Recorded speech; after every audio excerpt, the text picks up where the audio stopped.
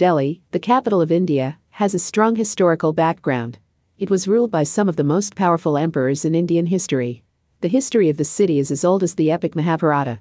The town was known as Indraprastha, where Pandavas used to live. In due course, 8 more cities came alive adjacent to Indraprastha: Lalkot, Siri, Dinpana, Kilaripithora, Firozabad, Jahanpana, Tughlakabad and Shahjahanabad. Delhi has been a witness to the political turmoil for over 5 centuries. It was ruled by the Mughals in succession to Khiljis and Tughlaqs. In 1192 the legions of the Afghan warrior Muhammad of Ghori captured the Rajput town, and the Delhi Sultanate was established, 1206.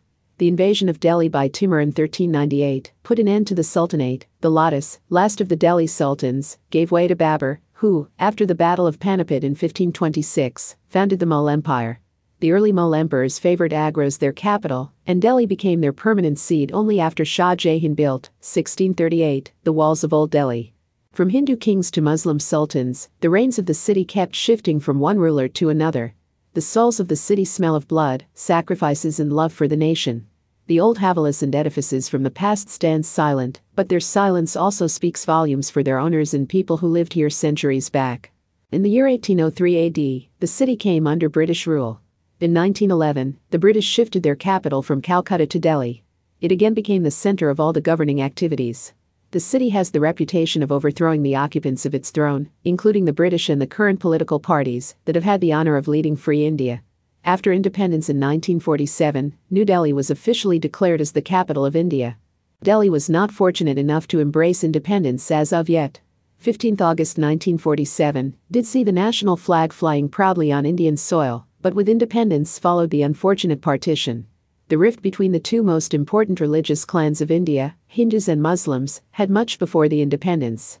The British rule had further aggravated this situation and taken advantage of this rift.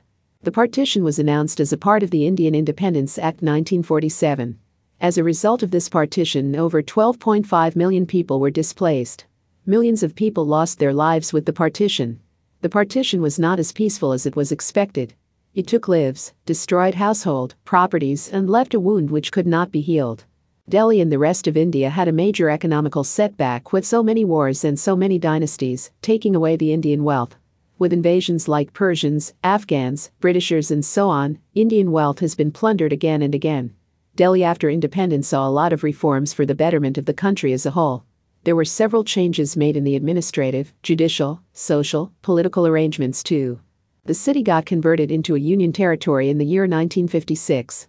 The chief commissioner of Delhi was replaced by the lieutenant governor. Delhi has seen good as well as bad times.